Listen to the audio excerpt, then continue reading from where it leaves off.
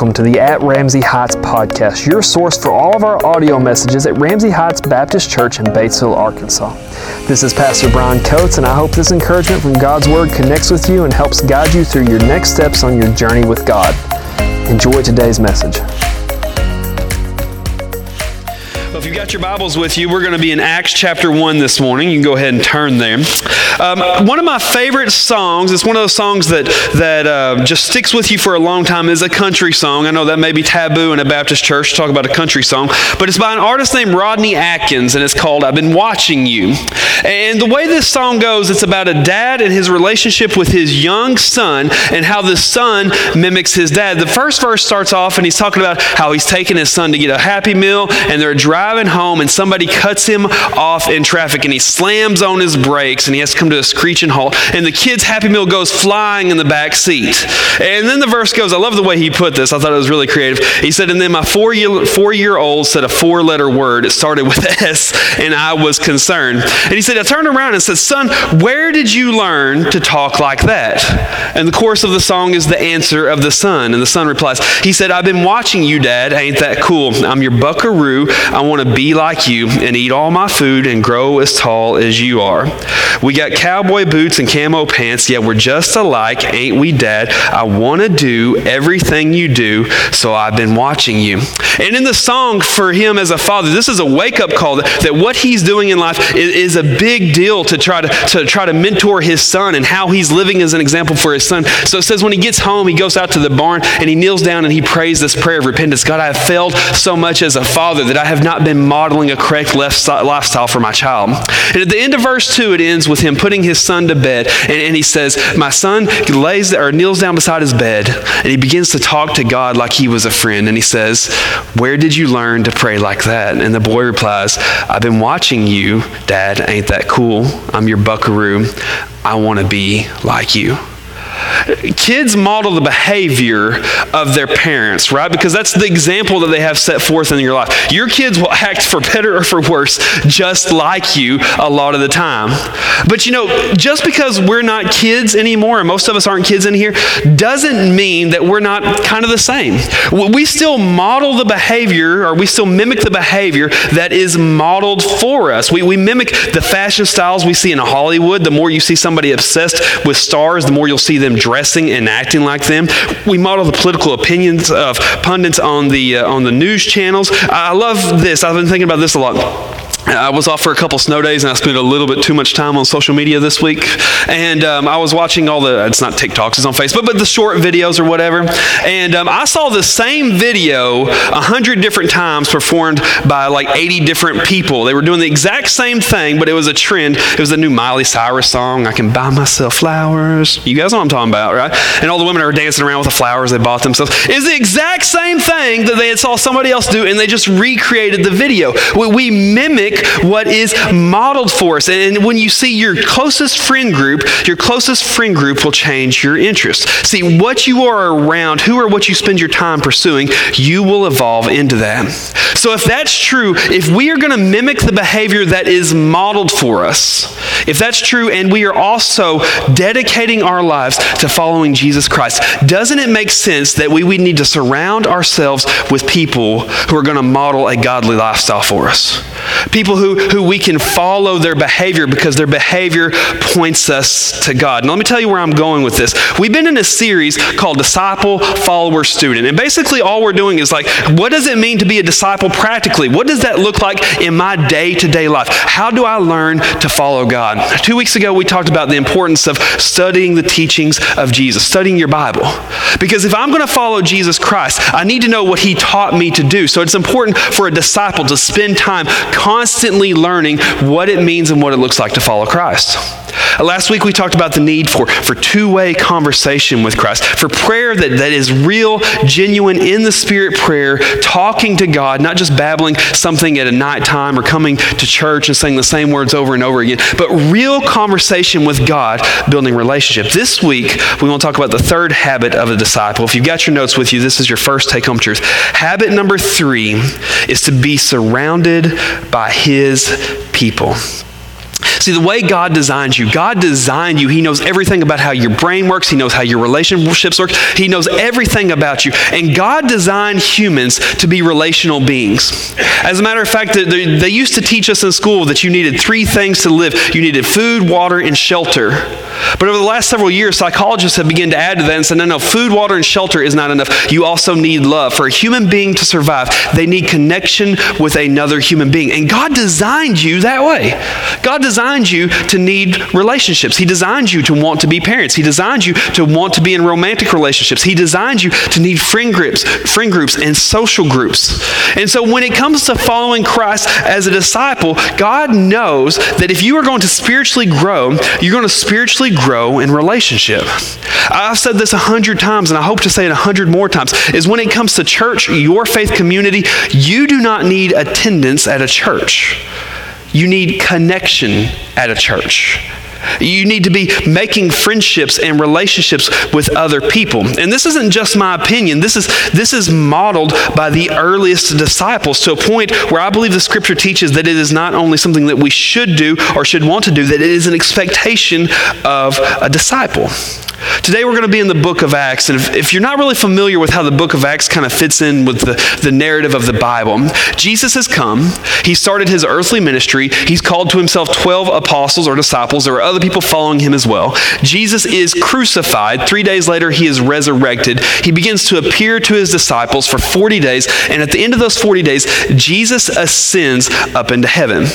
The book of Acts deals with what those disciples and the apostles did in Jesus' absence. Once Jesus has been here and he's gone, what happens to them? And what you'll see in the book of Acts, that the book of Acts is marked by community and connection. 90% of the book of Acts has to deal with people serving God in groups. There's a few stories in there about an individual or individuals, but most of the time they're always with maybe 1 or 2 other disciples or many disciples. As a matter of fact, in the book of Acts, the word they, that communal word meaning a group of people, is used 272 times.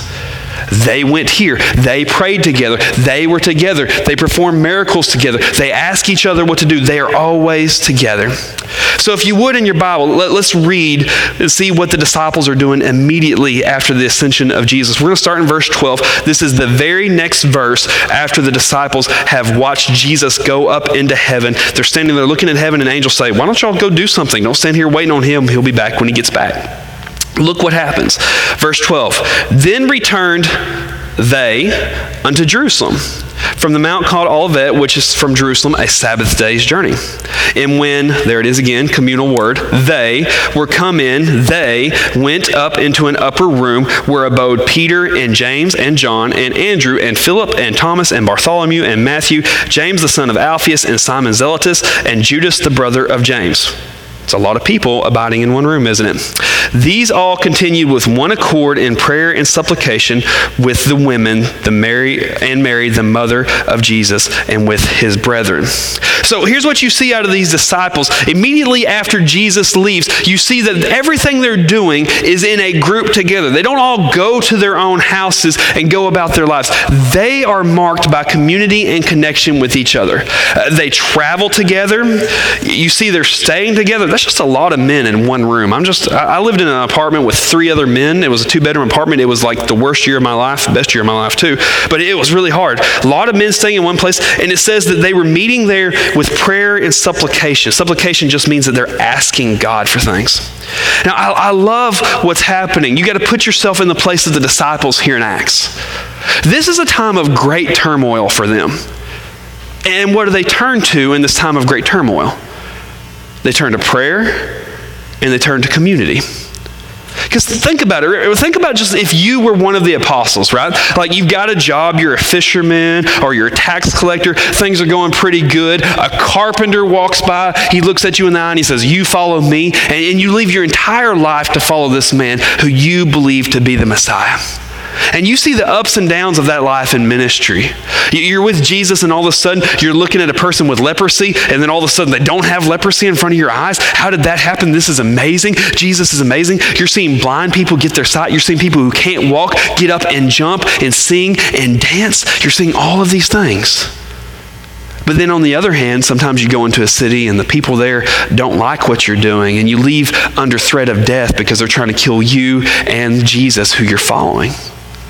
But then things go really good again. You go into another city, and there people greet the person you're following. They greet Jesus. They sing Hosanna. They lay palm leaves down in front of him. They're so excited that he's there. There's crowds that gather around him and celebrate him. And then you watch this man, this carpenter that you believe to be the Messiah, arrested and tried in a kangaroo court and crucified for crimes that he didn't do. I mean, can you see the up and down of what the disciples have had to deal with in following Jesus? And for 3 days, you don't know what to do. It wasn't supposed to end like this. But suddenly word comes to you. You're sitting there, you're praying, what do we do now? He's gone, he's dead, and word comes to you that, hey, the tomb is empty, and I'm pretty sure I saw him. And you run down there, and you start looking for Jesus, and suddenly you start seeing the resurrected Jesus. Can you imagine what a shot in the arm that was? They can't kill him. He's back with us. And for 40 days, you see him. And then all of a sudden, he takes you to a mountain, and he says, I'm leaving. I'll come back sometime. In the meantime, go work. And suddenly you're alone again. That's what the disciples were dealing with. They were terrified. And what they turned to in this moment of turmoil was prayer and connection. See, what the early disciples model is so different from what we sometimes think church should look like. See, what you see in the disciples is they didn't just have a weekly connection where they sat in the same room for an hour, where they said hi to a few people and shook hands and talked about the recent sports scores.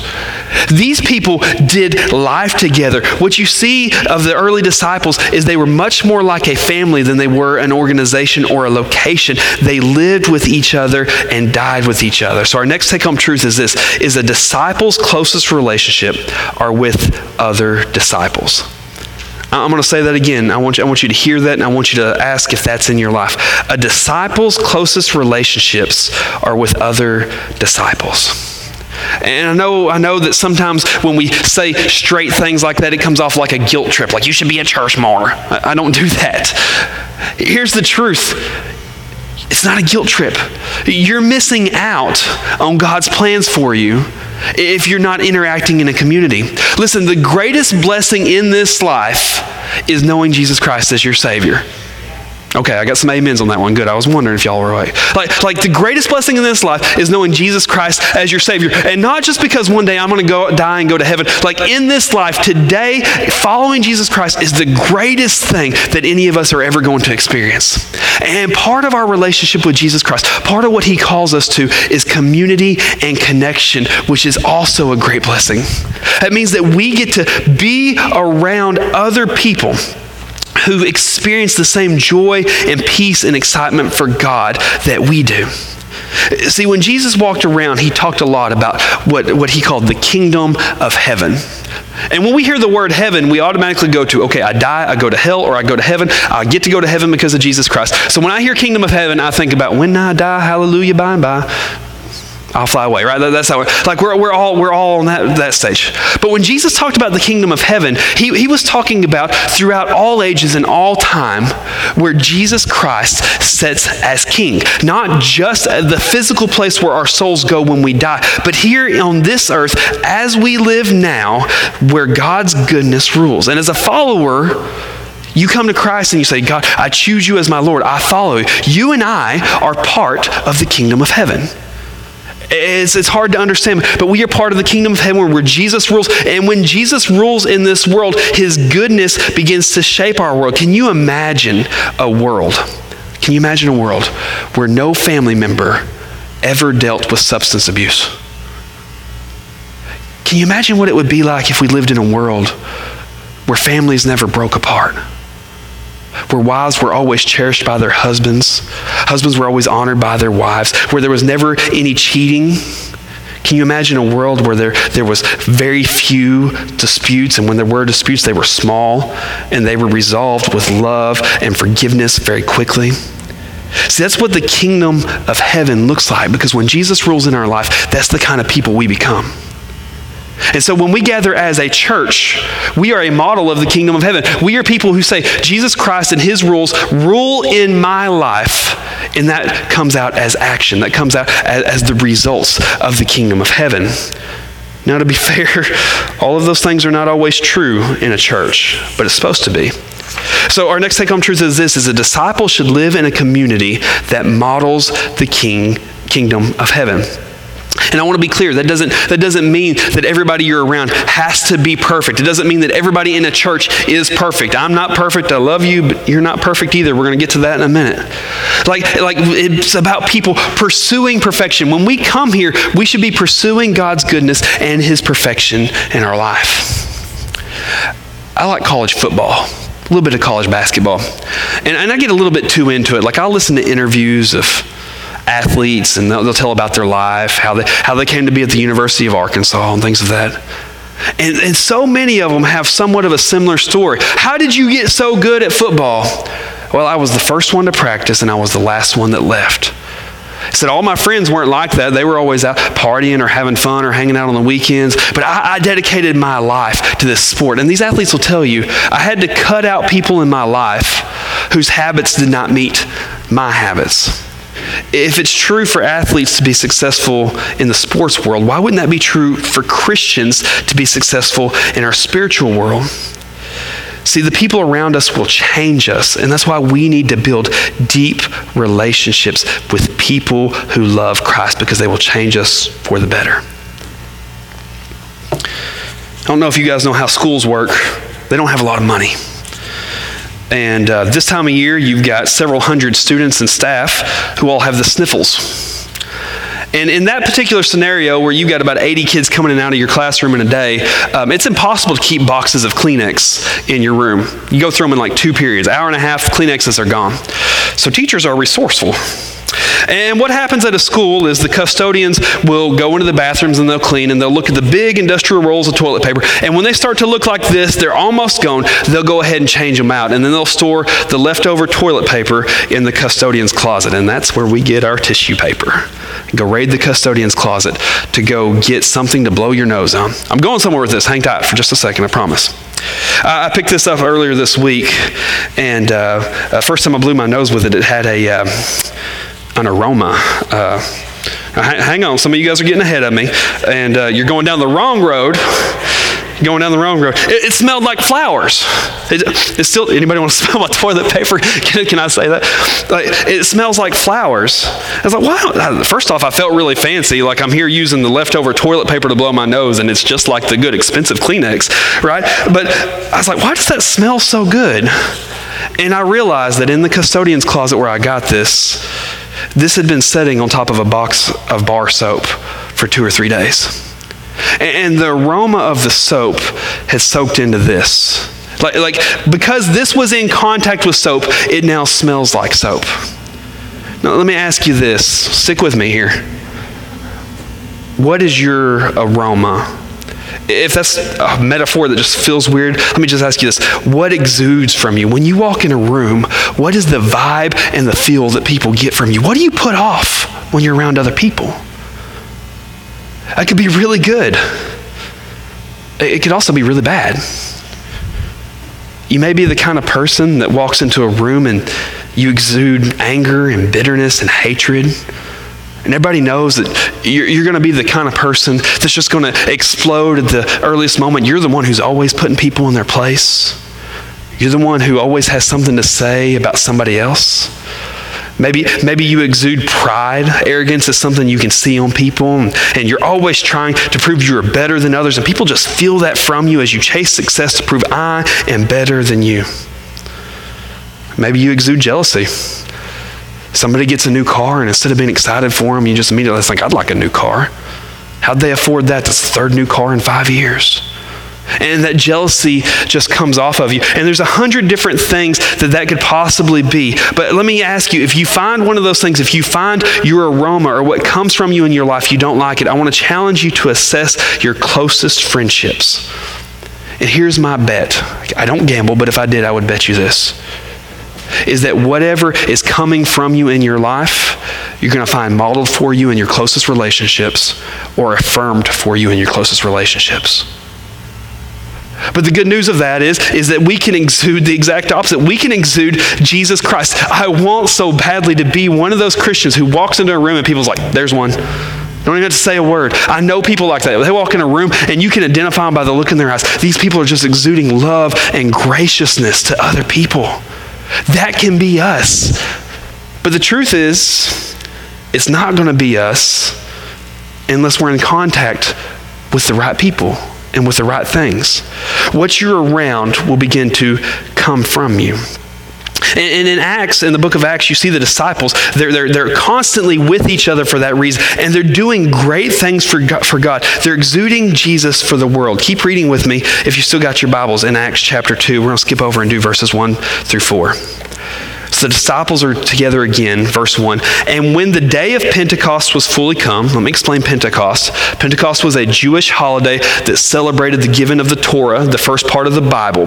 It usually happened around harvest time. So when the day of Pentecost was fully come, they were all with one accord in one place.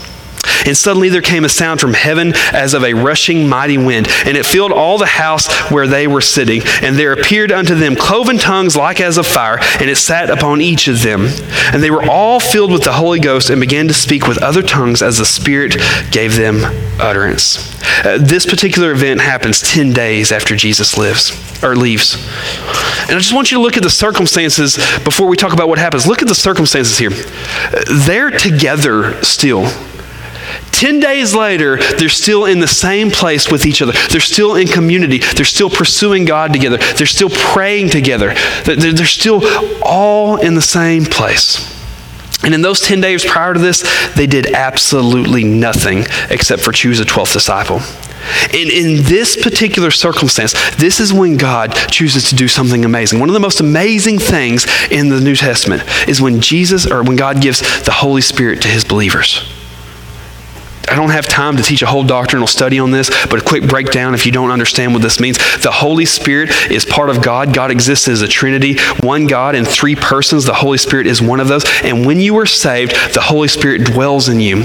He will convict you, he will guide you, and he will comfort you. And the first time when God gives the Holy Spirit to the believers happens right here. And it happens when they were together. And all the language here is talking about their connection with each other. Each man, all of them. It was an all or nothing type situation. It wasn't that Peter got it and then later maybe John got it. They all received the Holy Spirit collectively, and then they began to go to work. This is a turning point in world history. Jesus Christ coming and being born is a turning point. His death and resurrection is a turning point. But when God gives the Holy Spirit to believers and puts them to work, it's a turning point in how the history of the world went down. And suddenly his believers begin to go out, they begin to preach, they begin to do miracles. But it happened when they were together. Our next take-home truth is God chooses to use his disciples in a group. See, when they went out and they began to preach and do miracles, you see something different here. You see Peter, who, by the way, if you ever wonder what the power of the Holy Spirit is, Peter was one of those persons who couldn't say the right thing no matter what he said.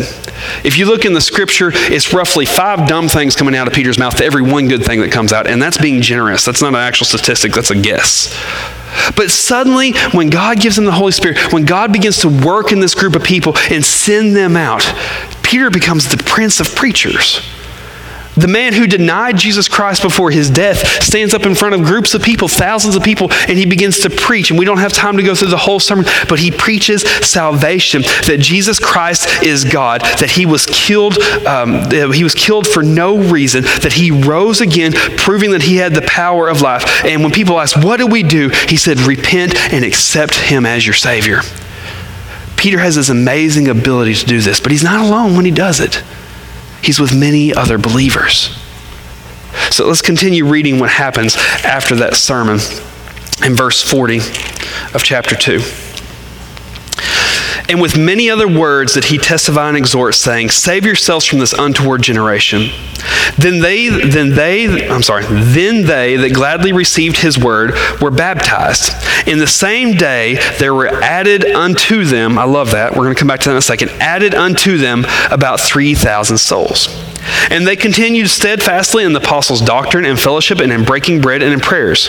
And fear came upon every soul, and many wonders and signs were done by the apostles. And all that believed were together and had all things in common. and sold their possessions and goods and parted them to all men as every man had need. And they, continuing daily with one accord in the temple and breaking of bread from house to house, did eat their meat with gladness and singleness of heart, praising God and having favor with all people. And the Lord added to the church such as should be saved. That is a picture of what a church is supposed to look like. I love the language that the Bible uses. It talks about salvation. It talks about people's eternity changing when they turn away from their lifestyle and they accept Jesus Christ as Lord. When they become a part of the family of God. And I love the way the Bible puts that. It says that when that happened, these people were added to them.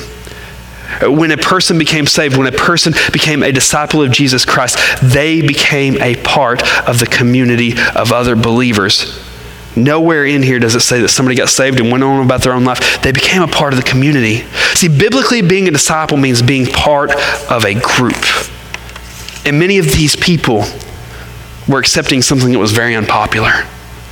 In today's world, you can go out in the world and say you're a Christian, and some people may look at you weird, some people may be angry at you, but for the most part, life is going to be relatively normal for you. But the people that are talked about here in the beginning of Acts are people who are having to walk away from their parents to follow Jesus Christ. They're walking away from their siblings and their friends to following Jesus Christ. They're giving up their lifestyle to get immersed in a culture of surrender to Jesus Christ. And I love the effects of what happens in this community as they are serving God. In all three of the passages I've read this morning, you see the words one accord. It's my favorite thing to talk about when we talk about the church. One accord simply means that they were of one heart, one soul, and one mind. These people were so close to each other, they were so committed to each other, they were so committed to following Christ that it changed how they thought. It changed what they cared about. And the community began to shape them and became a major component of who they are. This morning when you walked in, you should have been handed a rock. And contrary to what the door greeters told you, you cannot throw these at me.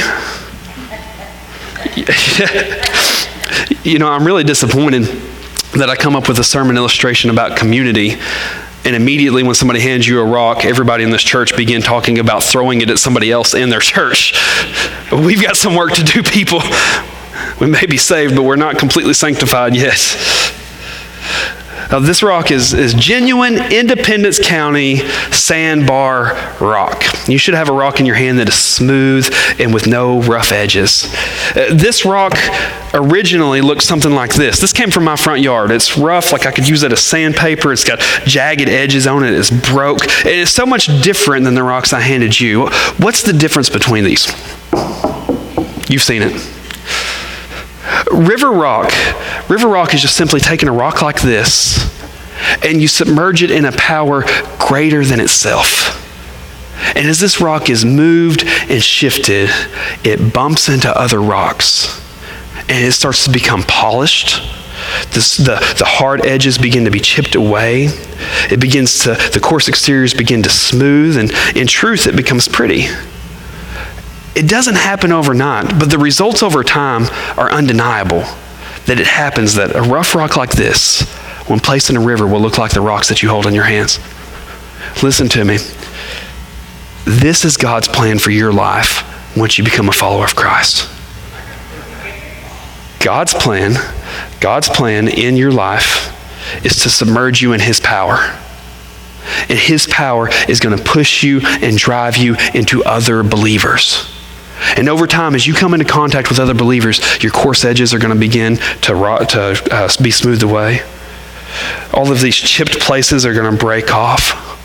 He's going to smooth you out, and He's going to make you something beautiful for the kingdom of Christ. Listen, it does not happen overnight, but the results of time are undeniable. But listen, this will only happen if you allow God's power to move you into relationships with other people. I can take this rock down to the river once a week, and I can put it in the river for an hour, and I can take it back out, and it will never look different than this.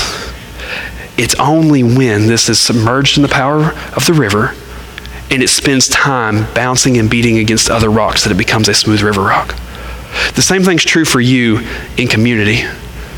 1 hour a week's not going to do you a lot of good. But when you come to a church and you begin to build relationships and you begin to know people and you begin to pray with others and you begin to serve together, the difference you will start to become different in that. That's why we say there's a difference in attending church and a difference in engaging church. So the question is how do I get that? And the simple answer is I'm not going to be able to give that to you. It's a decision that you make individually to engage in a church, to build those relationships. And at Ramsey Heights, we want you to be a part of our community. We want you to be comfortable. We want to be a part of shaping you. And here's the important thing. We want you to be a part of shaping us. I may be the pastor here, but you guys shape me when we come together. Like part of my growth is being here with you.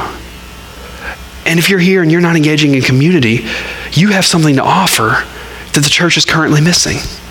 So I want to go over a couple of things that you might want to consider for some spiritual growth. The first thing, this is on your take-home truths. I think I may have missed one there. Your last take-home truth should have been God's plan for you is to shape you in community.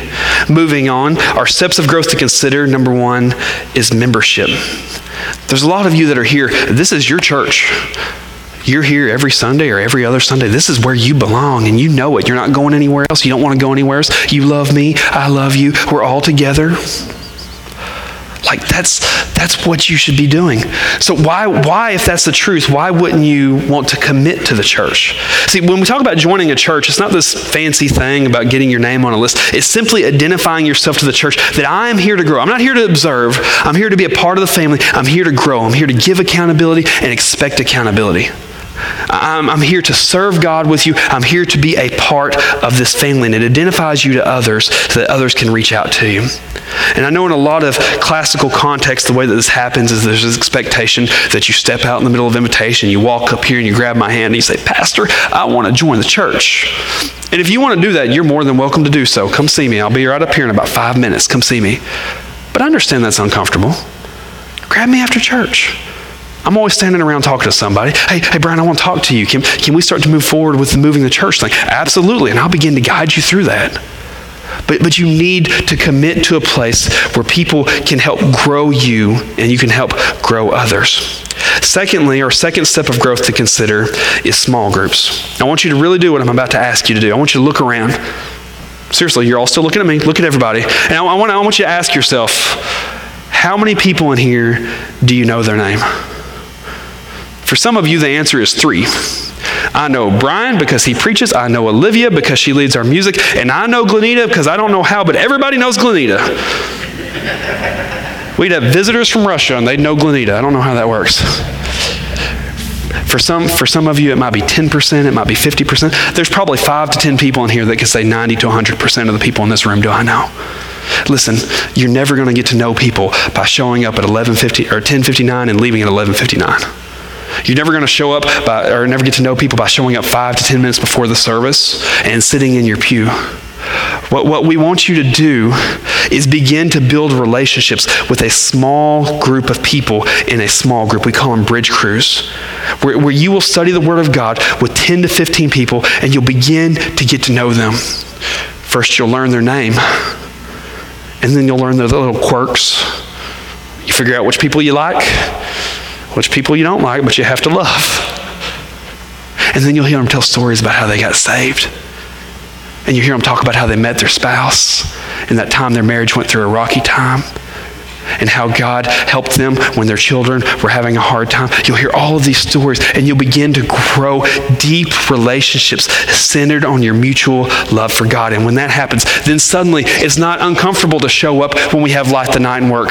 I know 10 or 15 people there. I've got friends all over the place. I can show up and work when we have an outreach. I can show up to watch The Chosen, which, by the way, Jared announced that this morning. You're going to want to come see that, those 8 episodes we're going to show. I can show up, I know people, and then you'll meet other people. And before you know it, you will be so engaged in community. So I want to offer those 2 things to you. If you're interested in learning more about small groups today, Larry is not here. He's feeling sick. But Jared, who's one of our small group leaders, will be out in the foyer immediately after church. I just encourage you to go talk to him. He can tell you about either class, what they're studying. You can get to know him. And I would really suggest that you do that and find yourself a small group. Because see, here's what I see today as we talk about this, as we talk about practically what it looks like to be a disciple. Today is an opportunity for you, Liv, if you want to come up here, to grow in Christ. One way or another, you have an opportunity, and I say this each and every week. I'm just going to ask you, don't leave here the same as you came in. For some of you, everything that I just said needs to be put on hold, because right now the only relationship that we're worried about you having is a relationship with Jesus Christ. You know, this relational stuff that we're talking about doesn't just apply to other people. God wanted relationship with you. That's what salvation is. Jesus Christ came here and he looked at you and he said, I want you so badly that any obstacle, the obstacle of your sin, I will die to get rid of it so that I can know you and you can know me. Jesus talks again and again and again about knowing his people and his people knowing him. And for you, maybe today is the day of salvation. Maybe it's time for you to say, I want to follow Christ. I want to know more about him. Come see me. I'll be right here. And for the rest of us, maybe we're followers of Christ. Maybe we have given our life to him. I want to encourage you to say, how can I become more involved in community? What's my next step? Is it membership? Is it small groups? Is it showing up to Wednesday night services? What is it that you can begin to grow in him? Because your spiritual growth will take off when you're around others who love him. Let's stand and worship together.